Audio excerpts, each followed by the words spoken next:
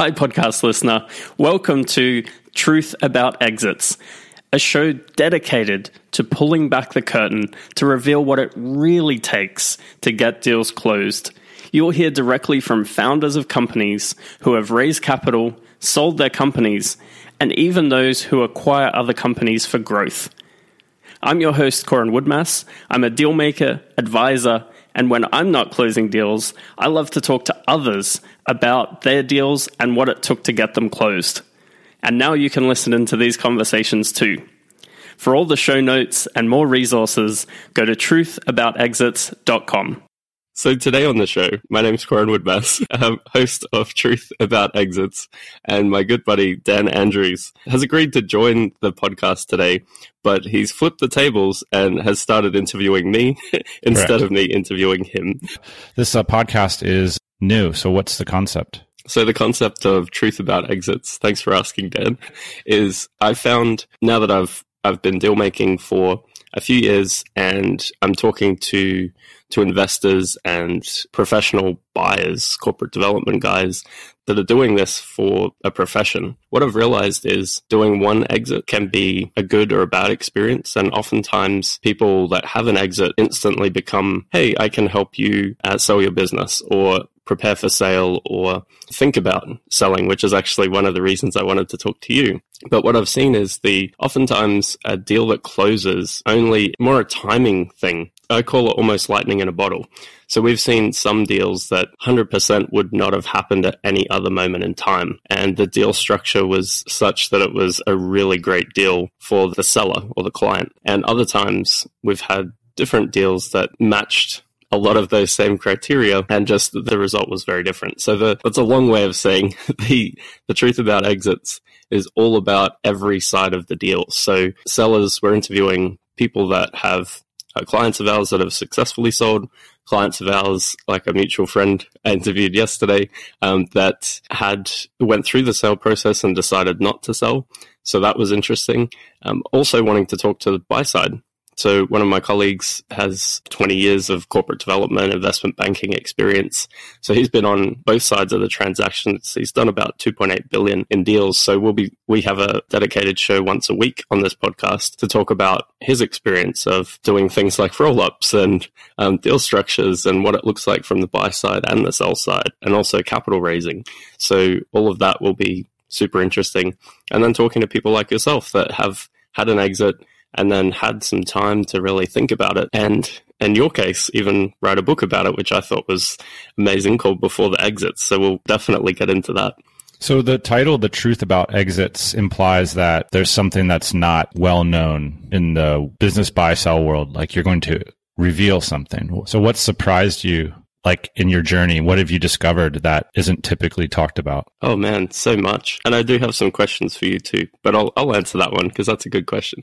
So some of the things that surprise me, how people talk about, when I say people, business owners, how groups of business owners talk about exits, talk about buyer types. And partially because of non-disclosure agreements, you never really get to the heart of what the deal structure was or what it took to get to that level. It's like revenue in business. Everyone knows their revenue and talks revenue, right? No one talks about net profit or how much their business is sucking all the cash out of their life. Yeah. It's the same thing with an exit. You maybe have a public list price and people see that your business was for sale at whatever multiple or whatever list price. And then if it sells, the average person will assume that you got all of that cash at close. There was no other drama around the deal and buyers were lined up wanting your asset because it was the perfect business that had never been seen before. And that's just not the case.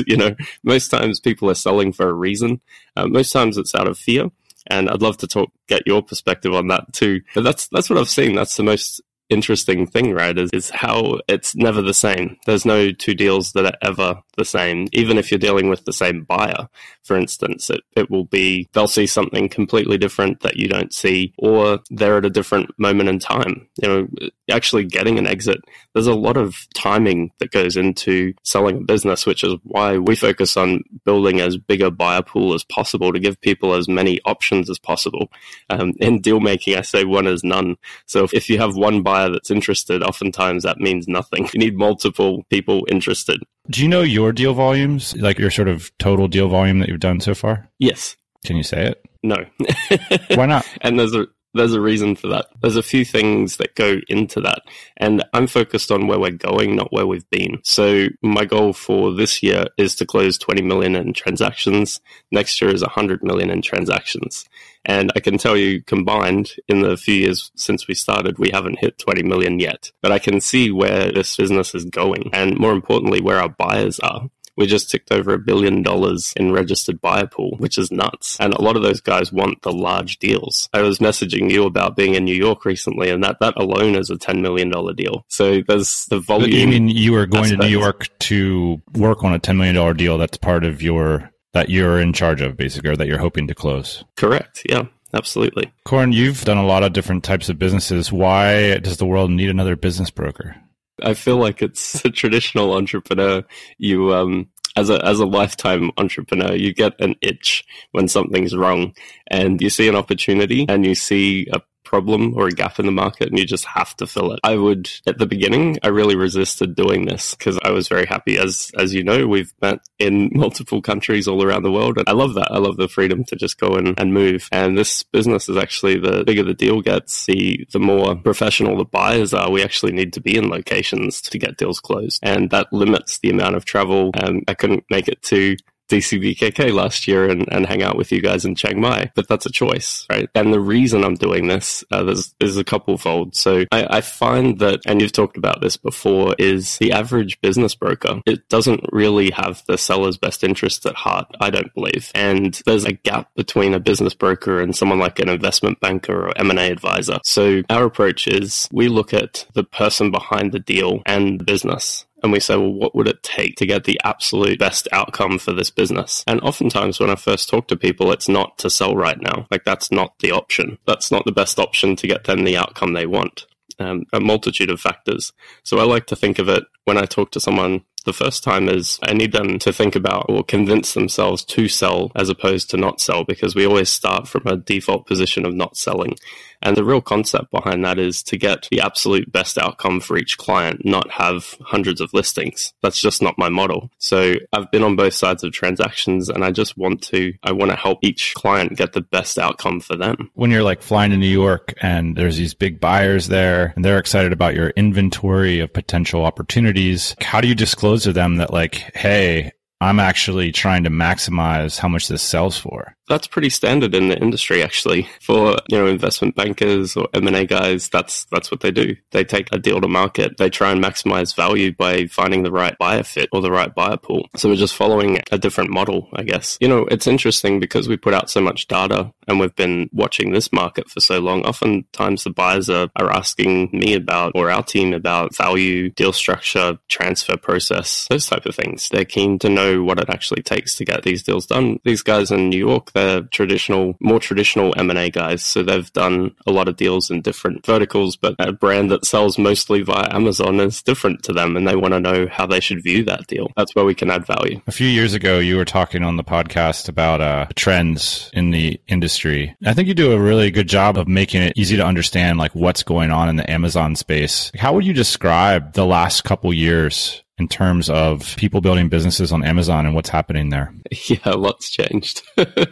In the beginning, I literally had buyers that would say, I'll buy anything that sells on Amazon. And now it's definitely not the case. There's just more sophistication because there's more inventory on the market and there's more deals that aren't selling through. Not everyone, because we're so focused on this space and we're watching the whole market, we can see the overall macro trends, if you will, in the marketplace. And we don't get visibility on every deal, of course. There's no public registry or public repository of information on private business sales. There doesn't need to be, so there isn't. And getting information, like I mentioned before, NDAs come into play, and a lot of people don't want to share information, which is fine. I'd be open to it, but you need everyone to be on the same page. So the biggest trends we've seen, an abundance of deals on the market. So there's a lot of listings. So a lot of people have heard other people sell. they're like, yep, I'll go out, I'll sell my business too. And that's just not the case, right? It's the overall sell-through rate last year, confirmed sales was about 20% of the market sold through.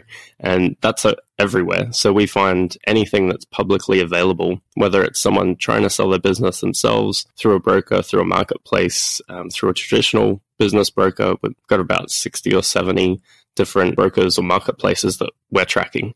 And there's a lot of listings on the market. There's about 230 deals live right now available at all different price points.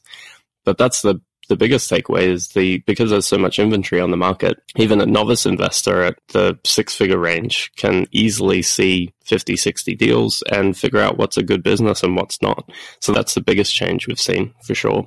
Who are the people, because you get to see like the inside baseball of many of these deals, who are the people that you sort of squint your eyes a little bit and smirk and say, wow, those people got this thing figured out? Like, who's winning right now? On which side of the Well, that's my question, I guess. How are people winning on either side? Okay, cool. Yeah, that's a great question. I've never been asked that before. Right now, I strongly believe it's the buy side that's winning.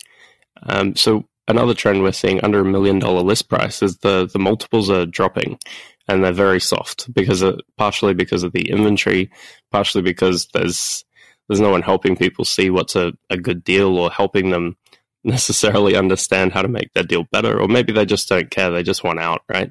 The multiples are softer there. I think the buy side in that range, the 0 to $1 million, you need to see a lot of deals to get a good deal for you.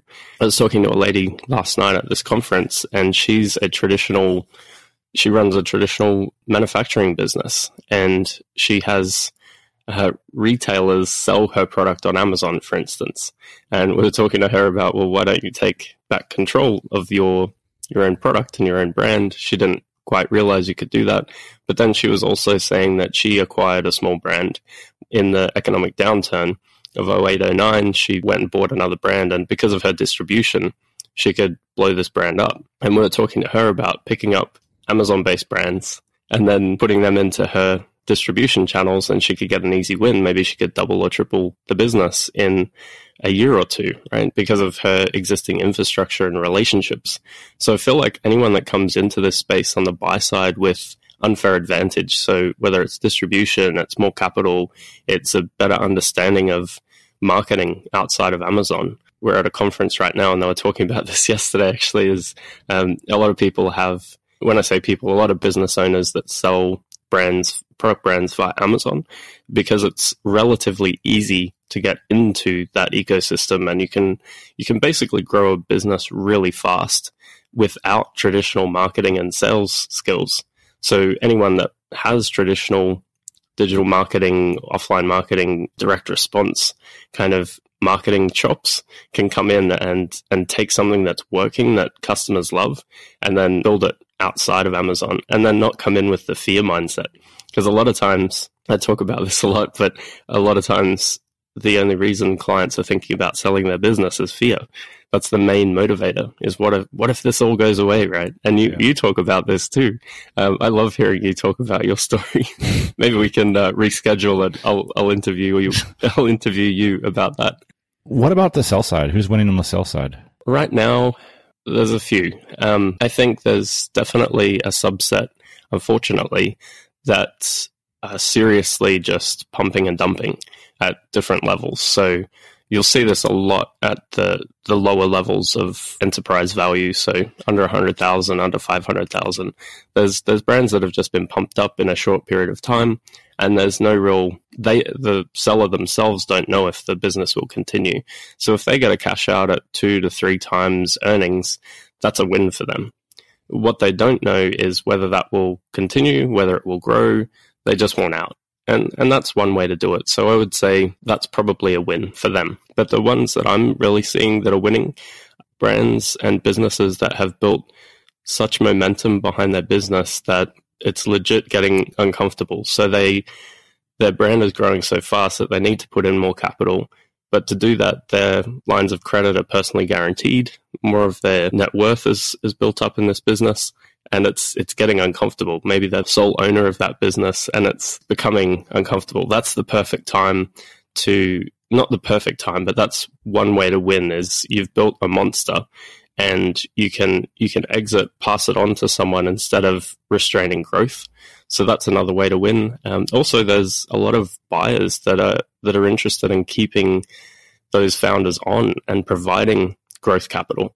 So that's another win. You don't actually have to, if you're on a monster and you're just needing help with the financing side, there's buyers that are actually interested in that. The whole private equity space really was built around these type of deal structures to keep the founders in, have them take some chips off the table, and give them growth capital, access to more distribution to grow the business. Or maybe they're looking to do add-on acquisitions to that brand, that business, to make it stronger and then sell it in a few years' time. And if you retain, say, 20% of the deal, you'll get, they call it the second bite of the apple in the private equity world. This is their whole pitch, right? Hang on to 20% and we'll sell this in 5 years, guaranteed for 10 times more. And sometimes it works, sometimes it doesn't, and depends on the deal structure. Sometimes they're sharp. I mean, this is all they do. They're professional deal makers, which is another reason why I started this show, to really highlight what that is and what the real motivations are. And, as cool as that sounds, holding back 20%, getting another exit, I guarantee you, the main reason that offer is on the table is to reduce the risk of the buy side, not improve your chances in the future as the seller. So that's something, if you understand the motivations on both sides, that's where the real power is, to understand why an offer is like it is. One of the things that interests me just in life in general, I'm just going to say this out loud, is like important things that no one is writing about or producing content on. Because I think like Google has subconsciously persuaded us that like everything important in life has like written about. And it's just not. So here's an example of something I'm seeing that I just haven't heard a lot about, which is over the last 5 years, there's been a big trend of people in the middle of their lives who have money buying themselves into entrepreneurship. And they're doing it through internet businesses. And I'm wondering, do you have any insight into how these people are faring, generally speaking? That's a great question. There's whole MBA programs on this too. I think it's Harvard have a course called Entrepreneurship Through Acquisition. I read a book by these guys. I can't remember the professors. We actually speak to a lot of these people. And so this is one of the truths about exits and that I'd love to dig into. So I'll give you a preview here. So on the sell side, or in business groups, like the DC, for instance, someone will mention private equity groups. And the average business owner thinks that's one thing, but there are many different versions of a private equity group. There's a group that actually has raised a fund, which is not the person you'll be talking to most of the time. Most of the funds that I'm talking to, legit raised funds, have anywhere from $100 million to $100 billion with a B dollars. So they're not typically looking at a 7 or 8 figure or 6 or 7 figure e-commerce business, for instance. The people that you'll be talking to at that range on the buy side that say they're a private equity group and are typically independent sponsors or fundless sponsors is the better term. What they actually do is they have some chops they either have an MBA, maybe they've done a program like I just mentioned, maybe they have some industry experience. They go out and find deals. They tie up the deal, and then they go back to their investors that they've already talked to about that concept. And their investors say, yeah, sure, we'll back you. They're rich. I often joke about this is golf buddies, right? That's what we're talking about right now. Passing the hat at the golf club is another way to view it. Okay. Just to decode the professionalism here a little bit. But what do these small private equity groups have to do with these independent buyers? Yeah, so typically I've actually come across some that are both. So they're in the middle of their career. Maybe they've had, there's 2 guys I'm thinking of right now that we've been through a couple deals. We haven't closed yet, haven't come to terms, but these guys are perfect examples. They worked for massive consulting firms. They've worked on $1 billion brands. So they have chops in the space. because they were executives, they earned good incomes and the like. They have a good network, but they also have the golf buddies, right? And their golf buddies are talking to them like, you've got all this experience, we'll back you, right? If you go find this type of deal. And they're, on the flip side, they've come up with a thesis. They've banded together two guys that have similar experience. They say, well, let's go acquire these brands. So they have a game plan, but even these guys, they have background. They understand, in this case, because we deal mostly with Amazon-based brands, they understand the Amazon ecosystem, but they still need to go past the hat, right, when they go do the deal. So they've given themselves a 2-year window. I've talked to them a lot about what they're doing because I'm very fascinated by it as well, but they haven't actually closed a transaction yet. And I'm not sure if that's 100% because they've not found the right opportunity. Maybe they haven't come to terms like we didn't on the deal we were working on. They've actually put in a couple offers now on different deals. So I haven't seen anyone yet that's actually closed on that, as I've seen a lot of people thinking about that as a concept. However, there are I've seen one guy that had somewhat of a crossover between entrepreneurial and professional type career. So he was I believe he was a minority owner in a business that sold and then moved into being an independent sponsor and has now closed a number of deals. So put together the right team. So I don't think there's not an easy answer because I haven't seen too many on the other side. Yeah, and you don't have to answer it, but here's like a person that I'm dreaming of. And I've seen a few cases, but not many.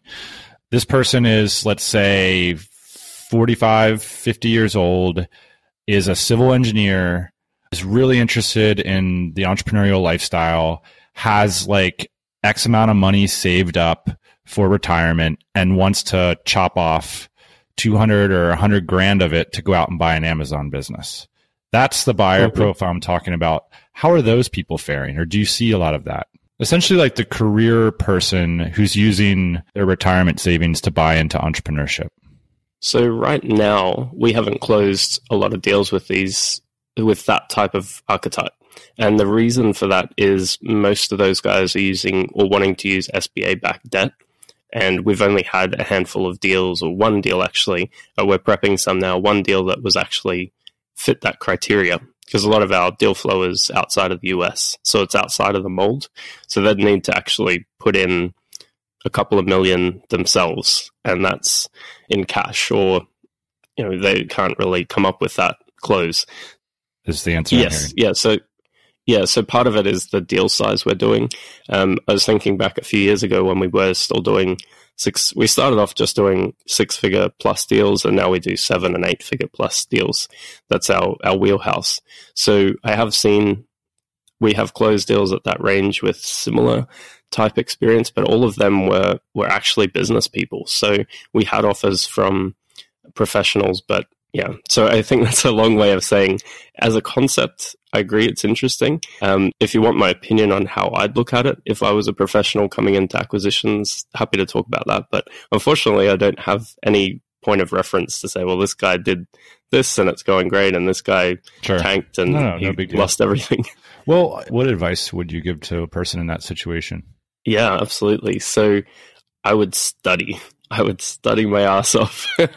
If you want to go into Amazon, I'd learn everything there is to know about Amazon and see if it's a business model a business type you actually want to run, number one. Yeah.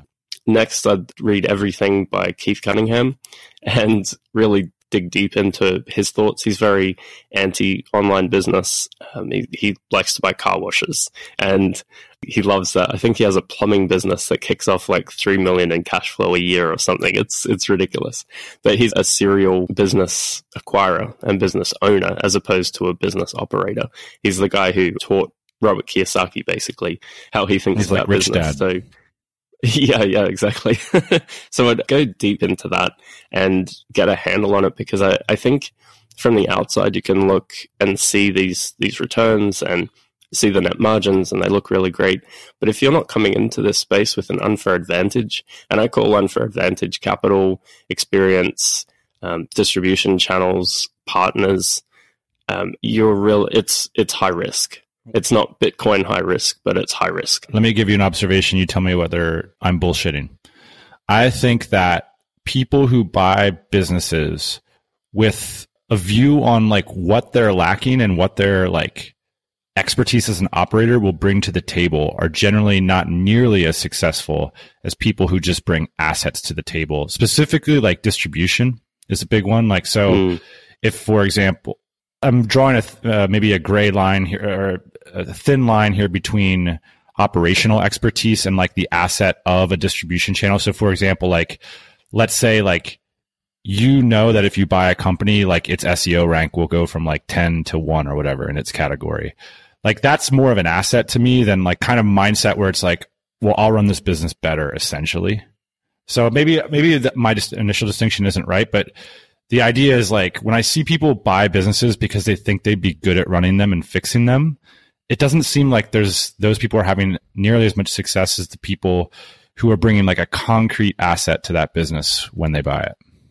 Absolutely. I couldn't agree more, mate. And one parallel for this is back when I was consulting, I read a lot of Jay Abraham's stuff, and he's someone to definitely research in the marketing side of the world. But one thing he said, and a few other consulting type gurus say this, is when you're consulting, the thing that no one really gets until they get it is that the client you work with, the ideal client, is someone that's already successful.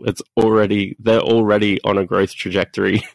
You can give them a little bit of advice and that will mean a massive result to them. You don't want to start with someone that's starting from zero.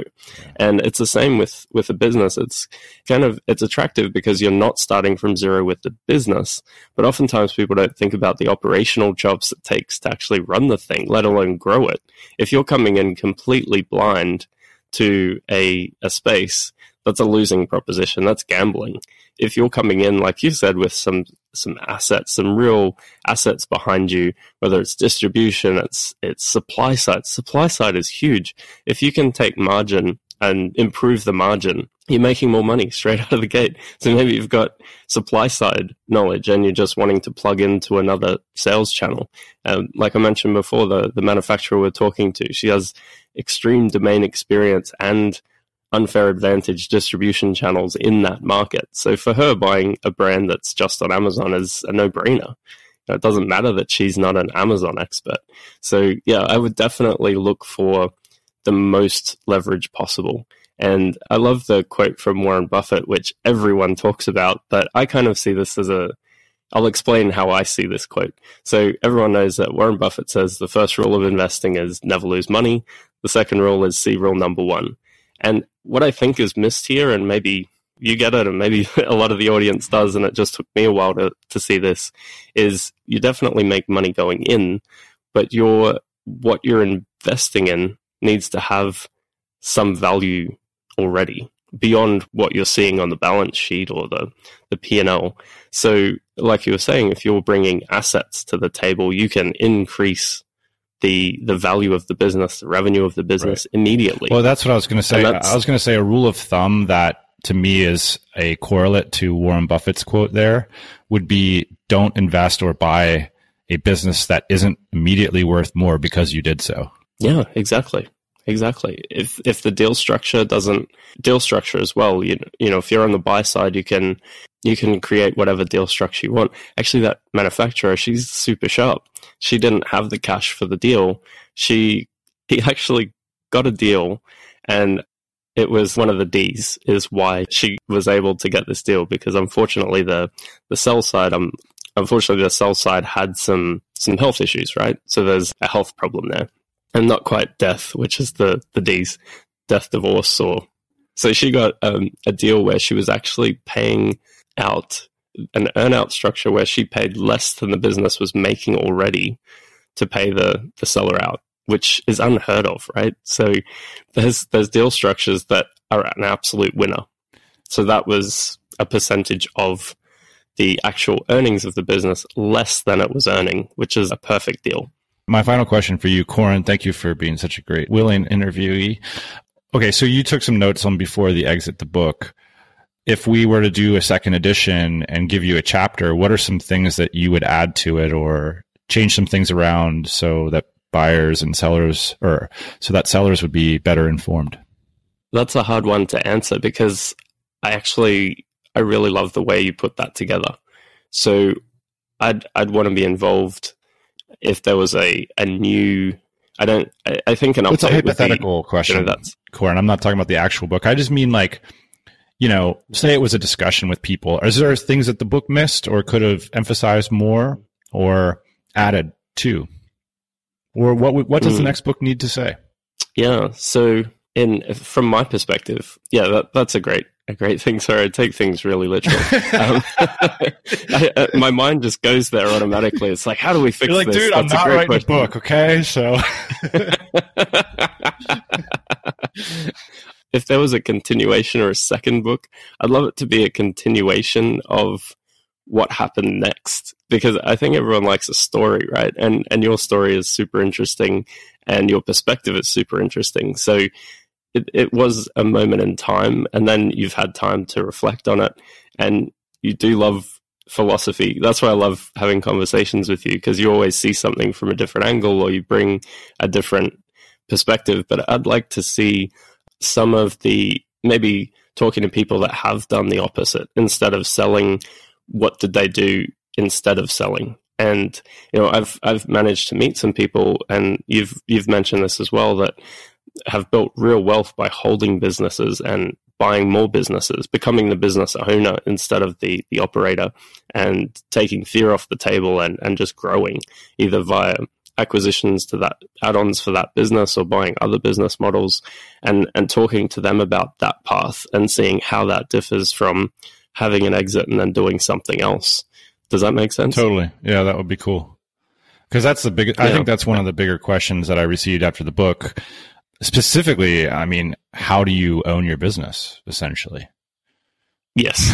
Which is kind of a crazy thing. But that was a big, I think it's funny when people like sum up, for me, it was like writing this book was, it's like close to 40,000 words, and it's all this time and this story and stuff. But it's funny, like what people take away from it. Like the other day, Taylor Pearson did a book review of it, and he said, too long, didn't read. He put TLDR. He said, selling your business is overrated.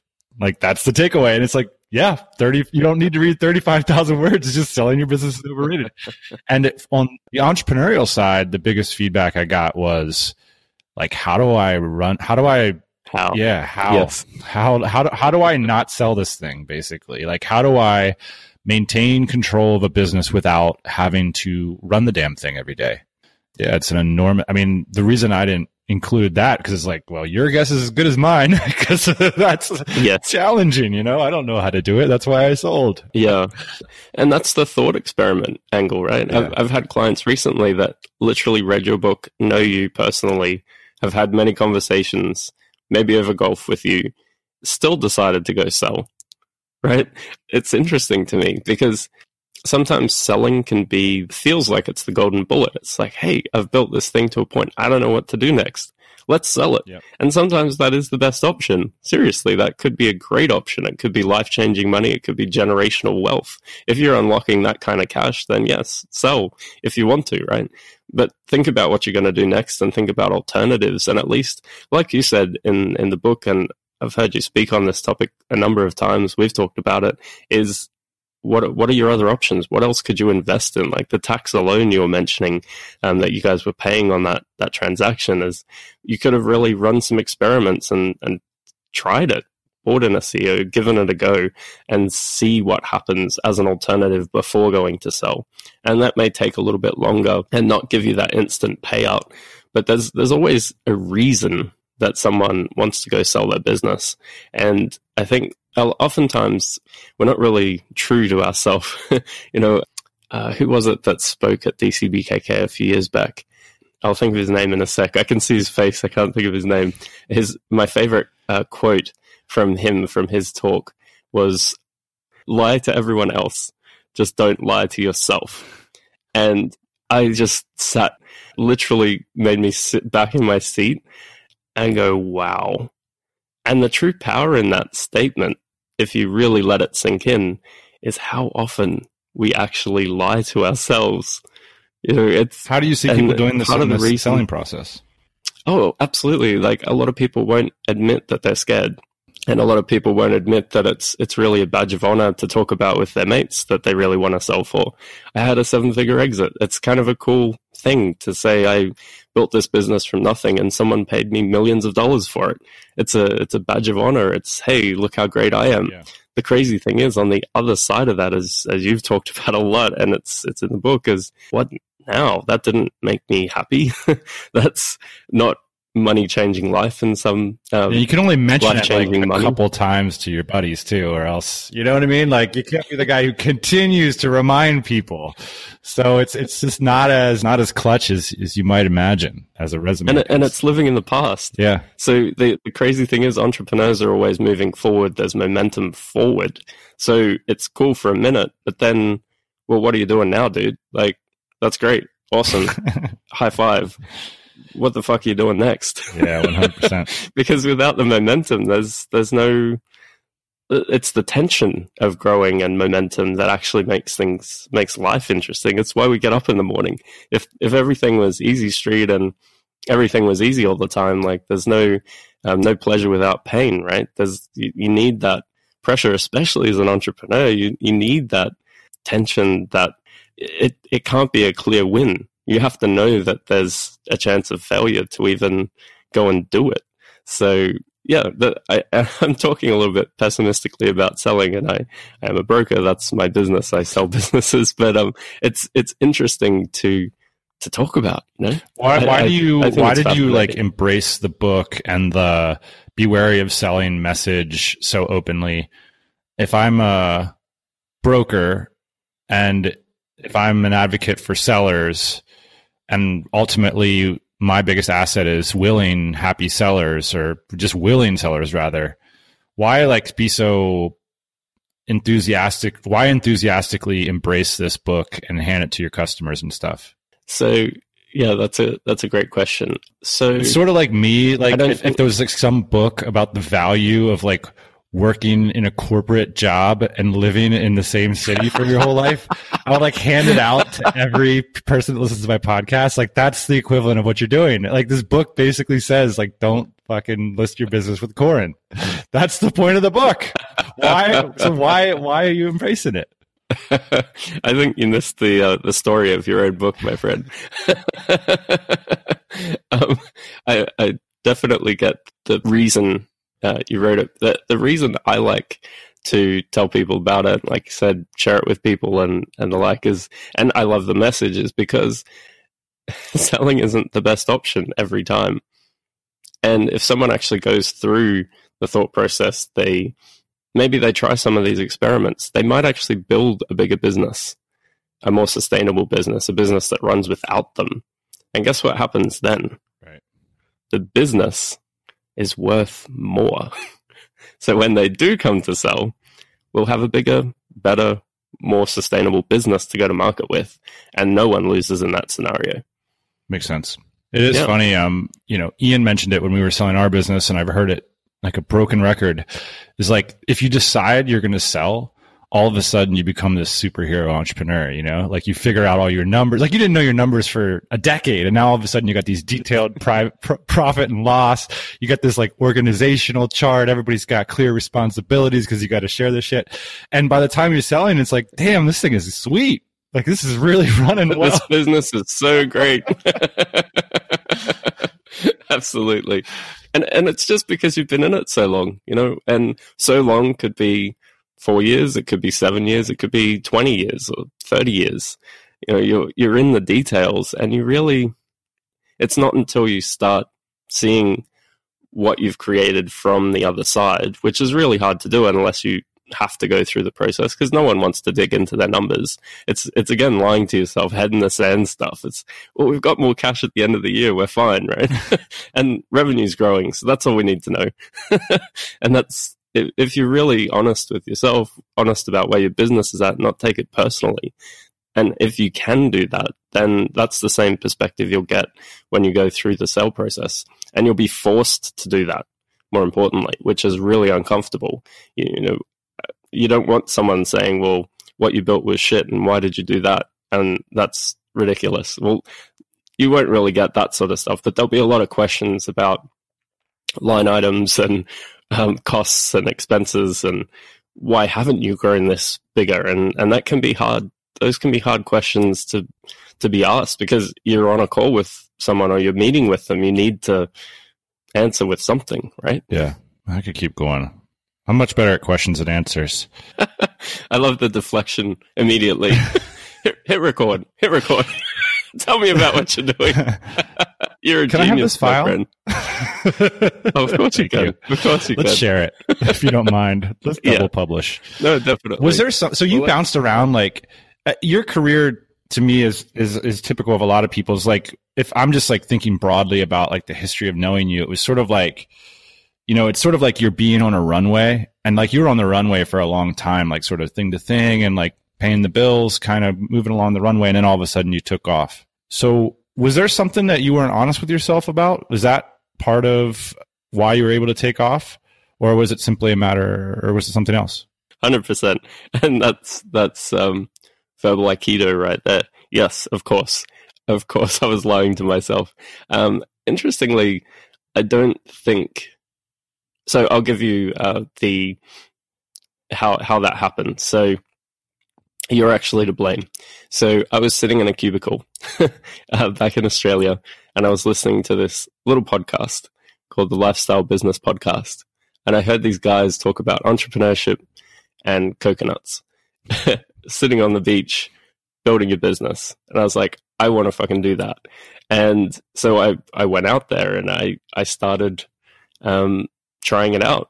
And because I guess you're the sum of the 5 people you hang out with, right? The people you hang out with really matter.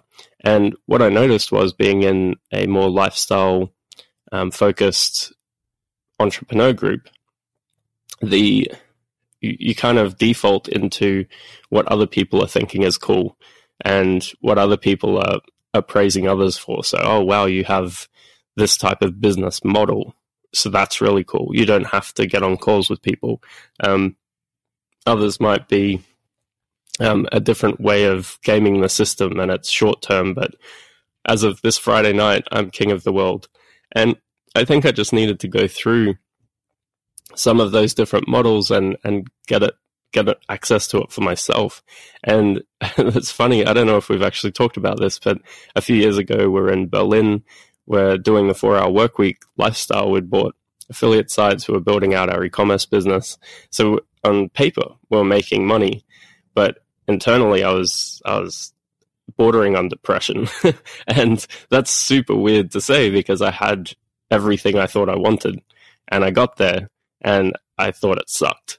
And when I did deep dives and kind of figured out why that was, it was because as a person, I need to be talking to people. And now I realize I need to be doing deals. I need momentum. I need to have interactions with people that have the skill sets, a lot of money, like these type of people I can't get enough of talking to. So I talk to investors with hundreds of millions of dollars to deploy, and I just want to talk to them all day about what they're doing, how they're doing it, why they're doing it. That's fascinating to me. And if I can eventually close a deal with someone like that, in whether it takes a year, 10 years, 20 years, I'll still do what I'm doing, and I'd do it for free. And then on the sell side, because I've been on both sides of the transaction, I want to help clients get the best deal. So that actually gives me more energy. So when I'm on calls, even if it's late at night or early mornings or whatever, I've got to fly to go do a deal. I might be tired when I get up. I might be tired after a long flight. But when I'm in that room and after I go do the deal, I'm beaming, absolutely beaming. It lights me up. And that's not the same for everyone. Back in the day, if I had have said and this isn't a slide on Chiang Mai, I love Chiang Mai, but let's say I was at Small House and I said, hey, I was up till 3 a.m. What's Small House? It's a little pub in Chiang Mai. I love Small House. Whenever we're there, why do you love it? It's like a lounge room with all your mates. but it's a pub. Although there's a few mosquitoes, so you don't necessarily want that in your lounge room. But no, it's cool. It's just a cool little dive bar. And so if you were there, what would you be saying? Yeah, so if I could rewind to those early days, and I know a lot of these guys are in different spots now, but even if I was talking, this is a better example, if I was talking to myself 4 years ago and saying, hey, Corin, I just flew out to New York and I was talking to these guys about this deal and we're working on it and we've got all this diligence work to go through and we're on more calls and there's tension and we don't know if we're going to get the deal done. That would have been in what I thought I wanted back then. I would have said, why are you doing that? Just relax, have another beer, go do something else. You know, why are you putting yourself through this nightmare? But in actual fact, I wasn't necessarily lying to myself. I just didn't know that was the thing. And you can only get that by the good thing was that it's the gift and the curse of it was I needed to see that 4-hour work week lifestyle, go to a bunch of countries to realize that that's not really me. And that's weird to realize, right? Yeah. What is it for you? What's your thing? That's interesting. What's my thing? Yeah. Tinkering with ideas. I love connecting concepts and figuring out how they can be useful. I love an idea that can be used like a shovel, you know? Like now that we've got this, now we can go use it. And that's what really excites me. That's even like I like the way I write blog posts and podcasts is the same way I write emails to the team. It's like I figure out like the pattern, give it a name, figure out the concept, and then like make a rule. You know, like here's our rule based on, you know, like how we're going to do events going forward, like, you know, those sorts of principles, rules, structures, systems, like figuring out what they are. That's what excites me. Wow, I'm really surprised. I've known you a while. I wouldn't have called you a rule guy. What does a rule mean to you? What does that mean to you? What's maybe the rule isn't the right word, but like the book is a good example of like there was this mishmash of feeling and outcome, which is like our business sale. And the book ended up being a distillation of concepts that could be used like tools for other people in that situation. So that's why the whole book is a series of thought experiments. Like these are actual real experiments. So maybe I was trying to get at this idea of a principle or an experiment or just an idea. And they're ideas that I don't know where they came from, all of them. Some of them I just found laying around, and some of them I just thought, I did the hypothetical, like, well, what would I wish I would have thought, you know? And so that's ideally like people would read the book and say, well, this is a tool, you know? And so like those things exist in our businesses as well. Like, you know, when a customer says this, you know, how should we behave? And so like you write that rule and then you announce it to the company, and like that's how you build a company, I think, or how you build a culture. And that's the part of the running a business that really excites me. I mean, for example, as like a really simple example, like recently someone asked us to sponsor our conference and podcast that I didn't necessarily feel comfortable with.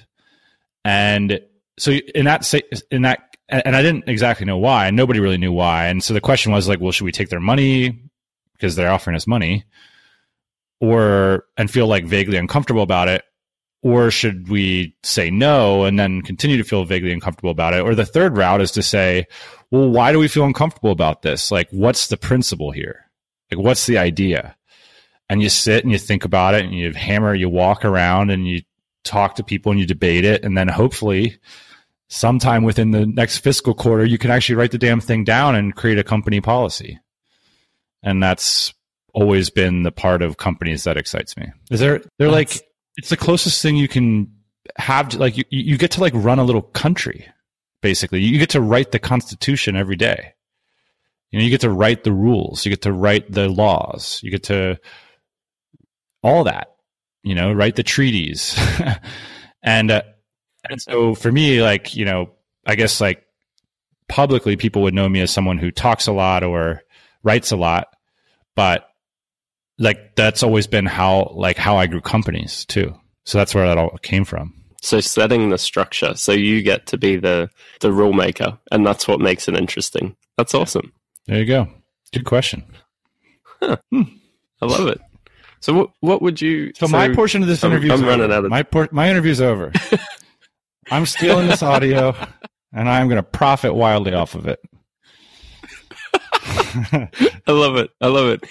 Mate, I'm going to have to run. Fantastic. But I really want to reschedule because I have a ton of questions I didn't get to ask you. But I'm actually going to publish this because I think it's kind of cool. And it was fun.